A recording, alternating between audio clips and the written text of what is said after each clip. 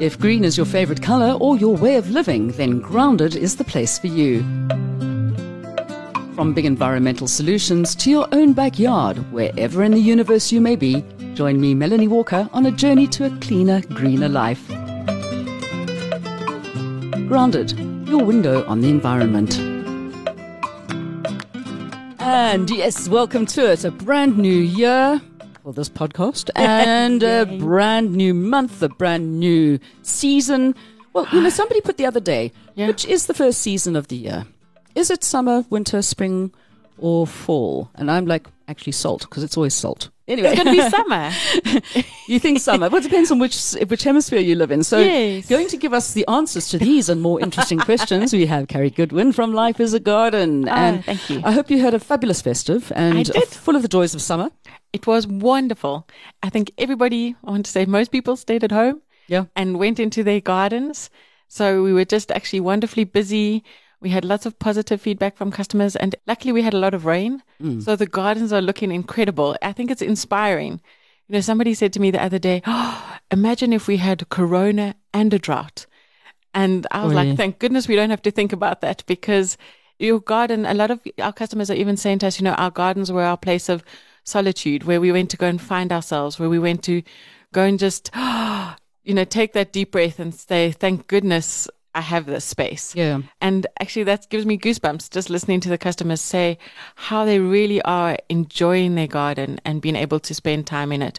And whether it's even on their little balcony, we had one customer, she, millennial of sorts, and she'd never before March, I think, even had a plant in her house, anything, not even a succulent or a cactus. And then all of a sudden the gardening bug bit, and now she has 52 indoor plants. She says, I spend more time trying to water them and trying to, than actually on my main job.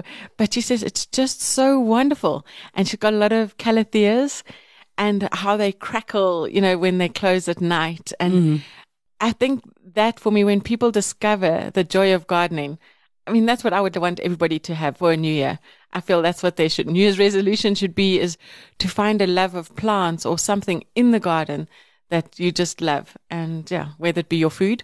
We have lots of people who are asking us all about, the different tomatoes, and not even the traditional ones anymore. They're looking for the flavor in their food, and how do they make their garden represent that flavor? What do they add to their soils to make sure that their tomatoes are tasty and stuff? It has been a thing. So, even right at the very beginning of lockdown last year, when we were sitting there and thinking, we're not allowed to walk anywhere. We can't go out. What are we going to do? Yeah. And the amount of people who got into gardening, also on all the WhatsApp groups, can people give me some advice on this? I want to set up a veggie garden. And the plant parenting, which started a couple of years ago with the millennials, mainly I would imagine from looking at pictures on Instagram. Yes. We thought, okay, I wonder, millennials, how long are they going to keep this going for? But I think it's actually growing. And even Gen Z or iGen are pulling into that as well, because they see the pictures and they look at it and think, I can grow things. So my house looks like a bit of an indoor forest in some of the parts as well. And I think it's amazing because people are thinking so much out the box. So for me, I'm quite a traditional gardener, especially when it comes to indoor plants. I feel they're in a pot, on a cabinet, or on somewhere, Whereas we had one lady and she says, I found this fantastic thing that is like a parachute that I pop into my ceiling and I can hang my baskets from it all over my house. So they're going to look for ways that they can put more plants inside and not on your traditional spaces that maybe you would put them. And I was like, wow. And vertical garden for me is always a bit of a strange thing, but they're doing it in different ways. And I'm just so impressed at how people are really thinking, how can I better the space that I live in by adding plants? And wow, that's just glorious. Well, apart from anything else, bringing green into the space, it's just such a fantastic color, very calming. I just love looking at the gardens at the moment are once again very green, unless you have your Pride of Indias. Wow, all the streets. Aren't they just man. We had one customer and she said, I knew I had to come and get a Pride of India from you because my friend told me, and they're everywhere on the streets. And she says, and I came in the nursery and I see you've got the new ones, which is they've got black leaves. Yes. And so she says, no, I have to go out with two. I can't just take one. And I'm like, that's the way to go. That is what gardening is about. Yeah. And fortunately, one of the things that lockdown and COVID hasn't really affected In fact, it's been a better thing is not right in the beginning because the amount of plants that got lost with the growers and everything. But since then, I think it's been like a bumper year for growers and retail outlets and nurseries. No, it definitely has. We have been amazingly blessed with the amount of sales that we've had, the plants that we can do, and actually the new gardeners. To me, that is just one of the best thing is seeing people actually come in and never having been in a garden before, hardly know what a plant is. And they just need something different and they want to do something different with their time and in their homes or in their garden or on their balcony. And that is really, really exciting. So I think a lot more people, and they've got time. I think gardening is all about time and patience. I mean, even if we took, for example, like New Year's Day, whereas normally you celebrate it with a lot of family and friends, or that's what we normally do. And this year it was me, the cats and the birds in my garden because, we were social distancing from everyone. Yes. And at least we had the privilege of going to water the plants in the nursery. So that's always one of my favorite jobs. And then, coming home and basically just watching the birds, and the bird feeders. And I just loved it. And I think that's what gardening is all about, is because now I actually have the time. What else am I going to do but to sit and enjoy it? Binge watching TV comes to mind, especially if it's raining, although it's nice to get into the garden after it's rained. I was so excited. I put my fertilizer down just before we had the rainstorm the other night. And I was almost thinking I was going to miss it and going to actually have to water my garden once I'd put the fertilizer down. And then thankfully just poured with rain. I was like, this is what it is about. I really enjoy it. I mean, I'm just so glad that I do have a little bit of space, although I'm going to be pulling it all out and up and around and about and rechanging. But I go out into my garden and I was very, very glad. I have a very thoughtful friend. And when we go on our walks, we have walks all the way around the suburbs and through the parks. Although you're not allowed to walk in parks at the moment, so don't go and do that. And there's a big little hoard, I like to say a hoard of Duftwolke roses. So whenever we go past there, I have to stop and smell the roses. Okay, nice. So she knows how much I love it, so she bought me one for Christmas. Oh, brilliant. But I can't decide where to plant it because I need to have it where I can smell it all the time when I'm walking in and out of the house. But it's not actually the best place to plant the rose. So I'm so it's still sitting in its pot being looked after very, very nicely, and I will work out where to put it. But I mean, there was nothing more glorious, and it's not even the color of the rose, it's the smell. Yeah. Because it's in amongst purple and orange at the moment with a bright pink. Yeah. But talking about color, I mean, it's always, I get quite excited at this time of the year to see what Pantone has come up with when it comes to what colors are in for the year. Now, on our walks through the suburbs, especially in the Hurst and the parks, there seems to have been something which, it started probably about 10 years ago. Oh, wow. Where people started using this incredibly dark grey. And I looked at this and I just thought, it's so somber. Sure, things might look good against it, but my goodness, that it's almost a black, like not even a charcoal though, it's that dark and it's grey. very industrial. It's I very find industrial. In a suburb, it seems strange to have this industrial makes colour. the houses look monolithic or prison-like. Yes, yeah. So I'd say there's another one. There's another one. What is going on with these people? Why are they all painting their houses this dark black grey? And I'm so happy that it's not the Pantone color of the year. Yes. So the grey this year is a solid grey, which is a Pantone color. And it's a beautiful, almost like a light grey. Almost a dove grey? Yeah, a dove grey is actually a perfect way to describe it. Not battleship. No. So it's almost got a cool bluish undertone. Mm-hmm. So I just think, as a wall or as a backdrop to something, it's really just going to show off whatever you put in front of it. So it's a very calming, peaceful color, which is maybe what we need in this tumultuous world that we're living in. So that for me is really, when I first heard like grey, I also thought, no. Slightly overcast, especially today when we're talking. It's a lovely overcast day, which I'm thinking, well, I'd rather go and float in the pool, quite frankly, but I can't do that today. But there is that lovely color before the cumulonimbus clouds get that dark grey. Yeah. So it is a beautiful, soft, gentle color. So that's the grey one. And then I want to say the brighter, more other different color is called Inspiring Yellow. And I just think I love yellow. I like yellow in a garden, I must say. It is great in a garden. I had to wear yellow for far too many years, and it really does not suit me. It's not a color for me.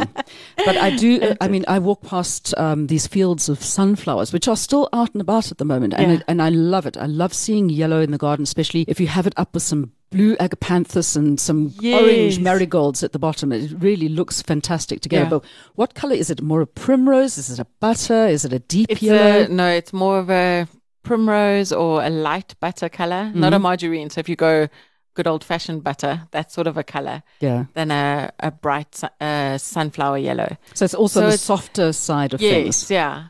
But it's still it's a warming color. That's what I think they're looking for. So that's why they call it inspiring yellow. So it's just almost like planting a seed, that the potential of this color to either become something different or to show something up, or that's what it is. And the complement that the two of them together is pretty incredible, because it's just this peaceful gray with this potential of, that's what I feel the yellow is. Sunshine coming through the clouds. Yes, that type of thing. You know, when you see the rays of sun, that's what it's going to become like and I think what a beautiful way to start the new year, with that kind of feeling of, you know, it seems might be a little bit doom and gloom, but there's so much potential that might happen. So we just have to see that little bit of yellow, which means and be inspired by it. We're going to have to start planting, what are the grey leaf plants? Helichrysum. So the yellow flowers that come through. So I was sitting and thinking, sure, we can have yellow flowers against a dove grey wall, but why not paint your wall that yellow and then have lots of grey foliage, the lamb's ears, so you'll have a bit of purple coming through against the yellow as well. And there's the Convolvulus cinerum has also got that lovely grey leaf with the white flower though. And then there's a new Senecio, which is coming along, and it's a beautiful big leafed, almost like a lamb's ear, but a slightly bigger leaf, about the size of the palm of your hand. And that's gorgeous. It almost has like a slight gray, and then if you look at it in certain lights, it would look almost silver. So that's coming along too. I'm trying to think of the other gray ones that we've had. I remember seeing it overseas. We use it here as a hedge. Gray and spiky. No, Raphiolepis, no. It's gonna come to me. But it's got a little blue flower. And it's quite spiky, but overseas they prune it into like a syzygium, like a topiaries, and it looks gorgeous. But as I say, we would use it to hide our neighbors, which I think is so sad, because we actually still have a lot of people who come and plant stuff to hide neighbors. And I think in this day and age, actually, we want to be able to speak to our neighbors. We want to know who they are, not close social distancing, but not maybe always only via WhatsApp groups. I feel a little bit... Technology has taken us apart from each other, and COVID has taken us even further. Yes. Whereas in the past, I mean, the whole village knew what everybody was doing. I remember those days. Yeah, especially if you've been watching something like Bridgerton, then everybody knew what everybody was doing. Okay, but in the garden space, I mean, it's wonderful that people are also taking it out onto their verges and making their verges look really nice for other people. Yes. And one thing, I mean, not only Carrie works for Life as a Garden now, I'm also working for them, answering people's questions, which is great. And it's lovely to find people saying, okay, I'm a newbie, I know nothing. Yeah. What do I need to do? How do I make my soil? And then they say, where are they from? They're from the Western Cape. And I'm like, oh dear, no. I'm so sorry for you. But here's what you can do to make it, because we know what the soil in the Western Cape is like. Yes. But the thing is that because we've been in the industry quite a long time, we know how to make these things work. We know what to tell people. Yeah. So it's also a case of, like with Life as a Garden, people can go online. There's a great resource, to find all of the information that you need. You just go and plug in your area. It'll come up with articles that are related to your area. Yeah. I had one the other day. What creepers can I grow in the Free State? Ones that can deal with really lots of hot cold. and lots of freezing cold. So then you go you look for the very hardiest and water-wise plants that you can find. Yeah. And obviously indigenous plants would work better, but a lot of the time it is trial and error. Yes. So we're saying that to people. But this is the beginning of the year. And it's time for new beginnings and to make sure that your space is fantastic, which is what I'm going to be doing.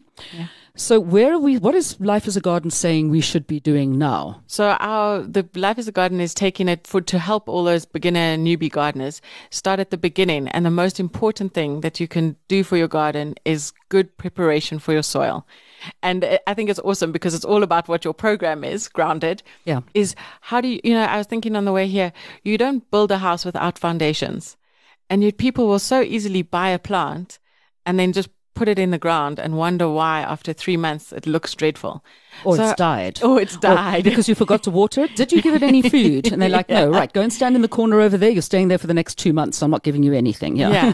So I think that's where any gardener should start. And, with you changing your space in your garden, or even when you're planting a new plant, you're creating a new space for it, you need to add the compost in. And, compost is completely different to fertilizer. So most people get confused and they think, well, if I'm adding compost, that's going to feed my plant. No, compost is just going to feed your soil. Yeah. It's going to make your soil a wonderful place for earthworms to live, a nice place for the water to drip through. So compost is just nourishing your soil. It's creating a home for all those microorganisms which are going to help your plant in the long run. And then, as you say, food.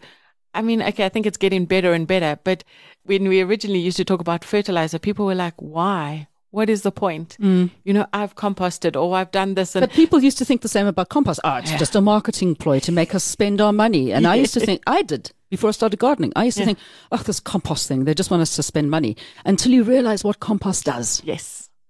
And how it makes such a difference, like for water, creating the porosity for the water to sit in the little cavities in your soil. And I mean, now I want to say you go beyond, like when I create a new flower bed or I create a hole for my plant, I first I break off my little bit of coir block because I want to make it so that there's water saving coir fibers in the bottom of the hole. And then I go and get a handful of my bokashi, which has been sitting in my bin for the last 3 months. And then I put that in because that's going to attract a whole lot of good bacteria into my soil. Then only do I go and get the compost. And then I add some bone meal or superphosphate, depending. I don't have dogs, so I can just use bone meal. If you've got dogs, you tend to use a little bit of superphosphate. And that's going to help your roots grow. And only after you've put all of that in and mix it all together do you actually start by putting the plant in and saying, here's your happy home. And then, you have to actually make your hole, which I think a lot of people think plants want to be snug and tight. They do want to be snug and tight, but they want to be able to, their roots want to be able to grow. So your hole should always be double the size of the container, both in depth and width of the plant that you're planting. And then and it feels, people look at me when you explain it, because then they say, but then we just put in everything that we took out to make that hole double. We put in it all back in, and the plant is still just going to be in the middle. And you're like, but you've loosened it all up. You've made it a beautiful home for your plant to sit in and for those roots to want to go and explore that soil. And they're like, oh. Okay. And they still look at you like you're crazy, and you're like, try it and you'll see the difference between a plant that whole is well prepared and one that you just went and put in the ground and hope it grew. Well, we've always said, rather a $100 hole for a $10 plant than a $10 hole for a $100 plant. Yes. And that is very, very true. So that's where life as a gardener is really starting with the basics. Is your foundation, is your hole, is your soil perfect? Even did you go and get some earthworms from, and I mean, to me, But this is something people keep on saying, how do I bring earthworms into my garden? And I'm like, well, you can't go and buy the ones in the shop that you'd put into an earthworm bin because they're different. Yes. Those are red regulars, which you don't find in the soil. Yeah. So how do you bring earthworms into your garden, Carrie Goodwin? You just use compost. It's really good compost or potting soil. I mean, I'm always surprised when I transplant my plants from my pots to the garden. Then I find even in the smallest pot, it can be a 15 centimeter pot, I will have earthworms. And it's because I've used good compost or potting soil. And, compost, whether you buy the one in the shop or you make your own at home, it's going to be attracting those worms. And I mean, I think if you have a look in your garden and you see Haadidas. Yes. To me, I've got 2 in my garden. They're almost pets. They look at me like they own the garden rather than I do. And then you know that you've got good, wholesome soil because they find in the worms in amongst it. I mean, with all the rain, I had a whole lot of earthworms that got flooded onto the patio. And so then you have to go and get a broom and push them back out onto the lawn again because the soil water table is quite high with all the rain that we've been having. But it really is, if you start with good soil, your plants will thrive. And your garden will automatically become water wise. It doesn't matter what you plant.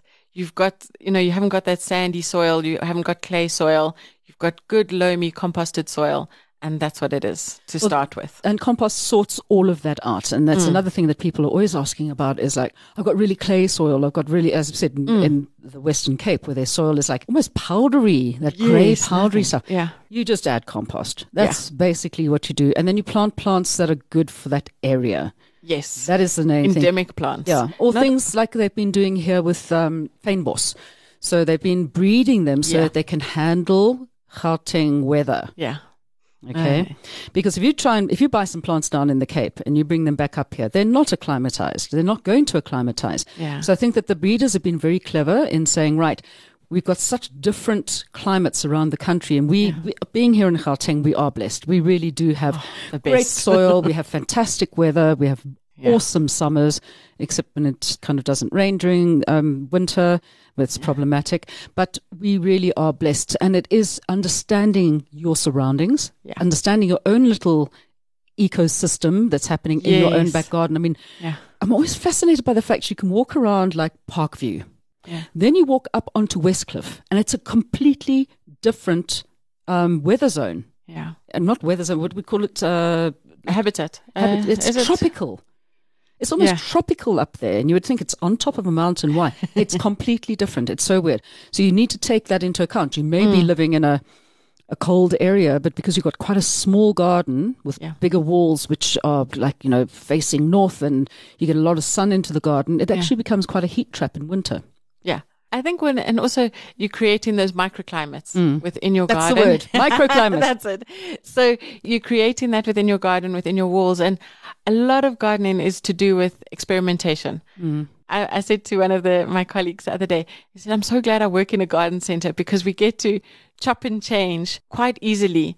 But I think any gardener, you chop and change quite easily because you share your plants with your friends. I mean, we'd love you to come into the garden centers and ask us questions, and we try and give advice. And the best thing you can do before going into a garden center, so when we're talking about your preparation, is spend time in your garden first and watch where does the light come, where does it go? Because any garden center, the help that you get, they want you to have success with plants. We don't want you to kill your plants. I mean, we had customers recently that they came in, and the mom's from Durban, and the daughter has no clue about planting or gardening. Mom's saying you must put in lots of coleus and you must put in protons and all these things. And I'm saying to the mom, what can we put this here? How is the light? And she's like, I don't know. And then we look at the daughter, and the daughter's like, well, I put my wash in there and it dries. So it must be very sunny. And so, I think that's also part of your preparation, apart from the soil, is just go and sit in your garden for a few hours in the morning and see where the sun is, because then the garden center, the people who help you in the garden center can advise you better. Yeah, can say to you, this is a full sun plant and it can cope with that. Or this is a semi-shade and you need to put it this space. Because otherwise, your plants you're going to take them home, you're going to plant them, and then they're going to just not perform like you want them to perform. And you're going to think, this is a waste of time. It breaks my heart when people come in and say, I have black fingers. They just nothing wants to grow for me. And I want to jump in my car and say, let's go and look at your garden and see how we can get it something to grow. But if you just start with the basics, and that's why if you follow in Life as a Garden, like you say, on all those social platforms, if you ask questions, people who are known and experienced will be able to give you really valuable advice. And it's half the time it's also from the customers and other people on the group. I think you always learn. Gardeners are very open to sharing. I mean, they share their plants, they share their advice, they share everything. And they also just want to tell you their experience and how to get the best out of each plant. And so I think Life as a Gardener is creating that platform for people to talk about it, which is quite exciting. They're also specialized platforms. I mean, I love Ludwig's on Facebook. Because it's so such funny. And I sit there and, people put up a question and then lots of people come and answer, oh, it's this, oh, it's that. And then Ludwig just says, no, it's this. Yeah. And then the people are saying, no, it's not. And we're like, we're talking, don't tell Ludwig he's got it wrong. He's the He knows what he's talking about. Yeah. And for me, I have taken actually some of the roses out of my garden. But roses are just an expression. I mean, I think if you have those now, I know all the festive seasons are over and stuff like that. But if you just want to cheer a person up, you want to, you got your Dufulca rose. I feel roses talk to you. I mean, I looked at our peace one that started as a blossom and now it's blooming, and now it's blooming. And I just thought, no wonder they called this rose peace. I just look at it and it's got the color of the year in it. That inspiring yellow is part of it. And I just thought, oh, how amazing. And then you look at the South Africa rose and it's a bold bright yellow. And I'm thinking, this is what South Africans are all about. So I feel, if you at any stage at loss for what to give to somebody who might be feeling sad or lonely or depressed at this time, and I know it is January, but plants and particularly roses really, really speak to people. I've just had a thought. South Africa rose, underplanted with lamb's ear. Then we got all the colours for Pantone for the year. Exactly. Fantastic. Yeah, absolutely brilliant. I'm so excited about that. Yeah. All right, so what else? What else? The other thing when you talk about excited is the kids activity Life as a Garden is talking about for January is carnivorous plants. Okay, I've had no luck with those. I really do manage to actually just kill them off. And I try so hard to feed them as well.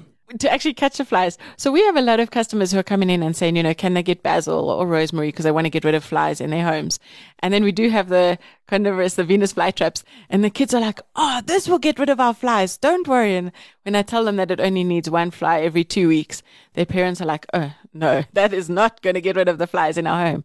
But then that's where Life as a Garden has said, you know what, why don't you take the plant and use it as a teaching tool to show your kids how carnivorous plants work. So they don't actually, I think we often, like most indoor plants, we kill them with too much tender loving care. They don't need a lot of attention and they do only need a fly once every 2 weeks. So basically you're going to either wait until you see that your Venus flytrap has caught a fly, or you go and catch it for it and you put it inside and then it closes. And then you leave it for an hour for the plant to actually digest the fly. But I put things in there and nothing happened for like 2 days and the thing would just be sitting there. Maybe it wasn't very hungry. So you obviously were overfeeding it. You see, overfeeding and overwatering. Plants actually are quite resilient. It is a plant, not an animal. I know, but when you start talking about carnivorous plants, Life as a Garden is saying they're actually almost becoming like your pets. And I can see people who have great success with them. Audrey is back in the house. Is that from the Rocky? Seymour? No, it's from Little Shop of Horrors. That's what I was thinking on the way here. Yeah. But so they are almost, you should be more treating them as a pet than a plant. And not maybe overfeeding it or I can just giving imagine it too much water. 3 children, 4 cats, a depressed gardener, 15 Venus flytraps and me. That would be a lot of fun. But anyway, so once you've given it a chance and you can see that it's digested the food, so it's been closed for a while. In the notes then they said maybe 1 to 2 hours. Then they say you go and chop off the head of the Venus flytrap. So you're just chopping off one. They're saying you must kill your pet. No. I feel my words are being twisted and they're not. But anyway, there's still lots of other heads on the Venus flytrap. Okay. So you don't only have one. You probably have 4 or 5. And what's amazing with plants is that they regrow. So you're going to get a new one. If you chop that one off like pruning, you're going to get new leaves and new stems. Okay, so it's a better pet because if you chop off the head of... No, okay, let's not go there. Okay, yeah. So once you've chopped off the head, so you've cut that at the bottom of the head or whatever there's no other word, the head of it. Then you go and take a knife and you slightly dissect along the midrib of the head. And then when you look inside, you would be able to see the exoskeleton of the insect that might have been fed to your Venus flytrap. So it might be the exoskeleton of the fly. Okay. Or whatever you might have given them, a spider or something like that. And I think it just gives kids this idea that gardening is a whole new world. So we, at the moment of search, we've been talking about how adults have found refuge. Well, maybe everyone, but I was thinking more along adults or millennials have found refuge in their garden. But actually, when you go and look in your garden for the kids, it's like a whole new world for them. And I mean, maybe they're not having the opportunity to go to schools and they're spending a lot more time at home and they tend to be driving you crazy. Give them the opportunity to go outside and explore because, I mean, apart from the Venus flytrap, which is more of your indoor plant, there's lots of little insects and bugs and all sorts of things that are having a great time in the garden. Why not let your kids go and explore and see what they can find? And, if they find something and you're a bit worried that maybe it's a caterpillar, you want to know if it's poisonous or not, ask them to put their phones or something to good use and take a photo and send it to Life as a Garden and say, please help me. What caterpillar is this? Is it going to turn into a butterfly, form a cocoon? That type of thing. So it just reminds me of somebody I know on Facebook who put a thing up going, right, my little daughter has got 2 of these caterpillars, and we want to know, what should we feed them? And I looked at them, and there were a couple of lily borers, and I'm like, no, but we want them to go through the life cycle. I'm like, no, you don't, because your neighbors will not thank you for that. Okay. And the lily borers have been so bad I haven't seen any this year, to be honest with you. And I've got amaryllis all over my garden. I don't know if they're actually going so much for the amaryllis. They are devouring clivia.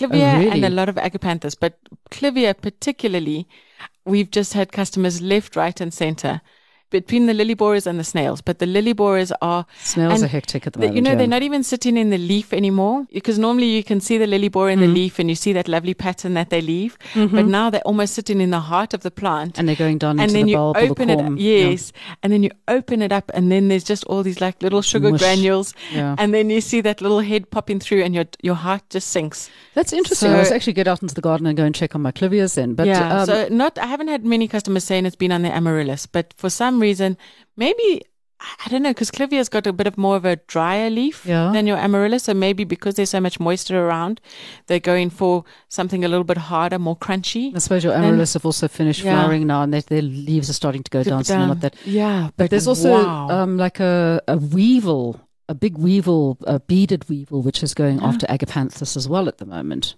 Oh, I haven't seen that. But the Aggies are looking so fantastic. I mean, they are just the best plants in the world. Yeah. And I know that Andy DeVette from the Aloe Farm, he's actually been breeding some agapanthus, which will flower for at least 10 to 11 months of the year. Wow. He's been working on that, and some new varieties of plectranthus. Oh, well, I mean, the plectranthus, if you've got a shady garden, they're also starting to come into their own, and they're starting to flower now beautifully.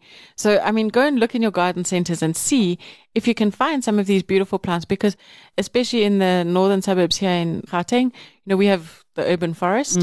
And so you're trying to look for shady plants, and plectranthus are the best plants. Everything. Yes, they just tick, tick, tick, like the agapanthus are for the sun. Yes. So, you have to have these universal plants that, I want to say, they're dummy proof. You put it in, and it performs. It looks good. And it comes good, back, and it goes away, and they don't get lots of pests normally, except for the agapanthus, But I mean, they are, and it's all those wonderful soft shades of purples and pinks when it comes to the plectranthus, and then of course your Aggies in the lavenders and blues and whites, which just.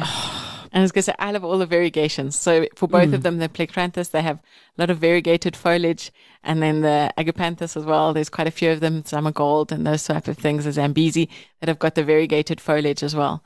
So, just keep your eye open, because your garden is a true wonder. And just to spend time in it is wonderful. And, if you don't have a garden, go into your local garden center. I do see that now, with the restrictions on all sorts of meeting and that type of thing, people are actually slowly looking for outdoor spaces that are safe to meet each other.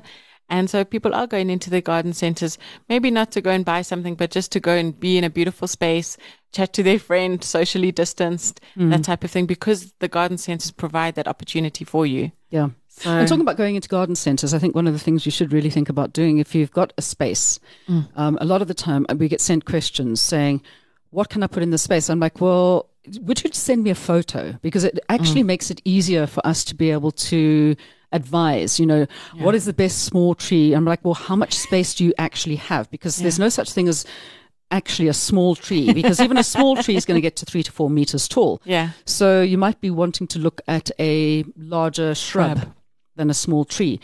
So it does help if you're going into a garden center. And I will always say, before you just send messages to people online, go to your nearest garden center. The people there do know what they're talking about, but take photos of the space and say, this is the space I have. What should I do with it?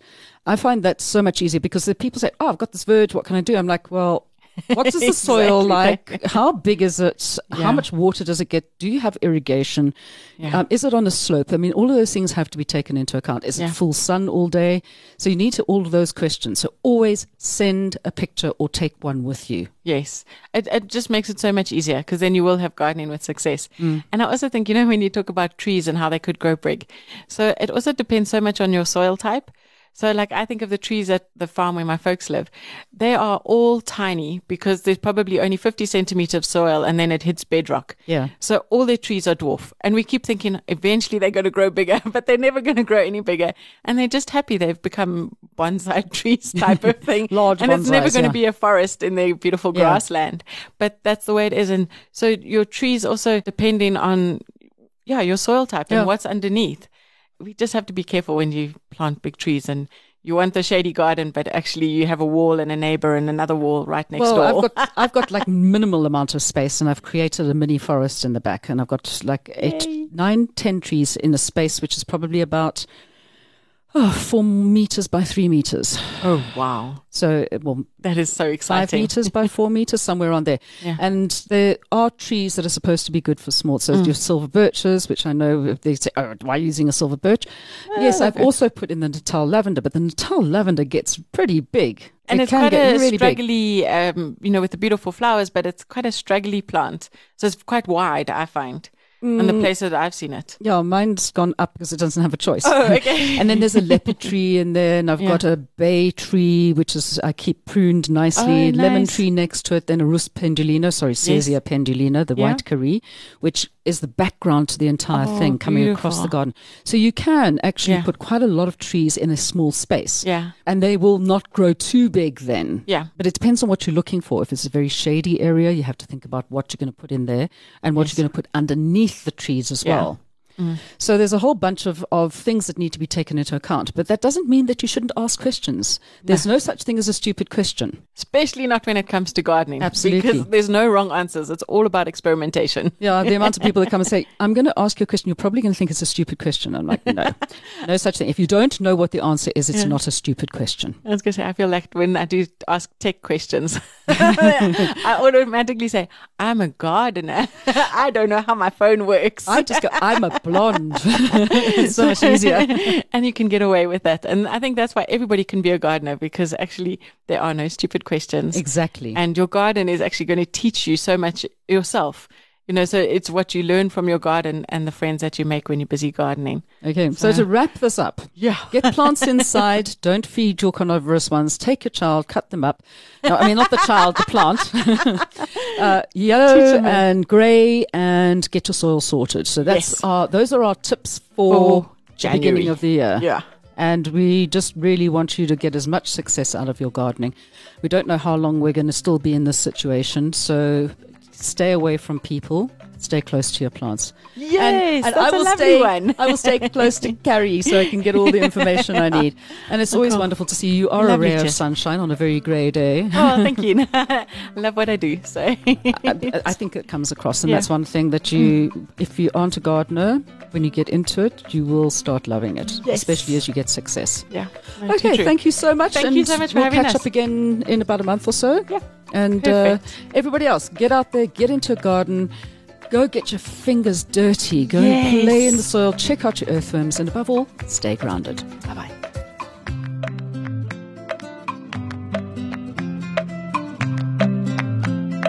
You've been listening to another episode of Grounded from Solid Gold Studios in Johannesburg. For more green ideas and events, pop along to Mel's Treasures on Facebook.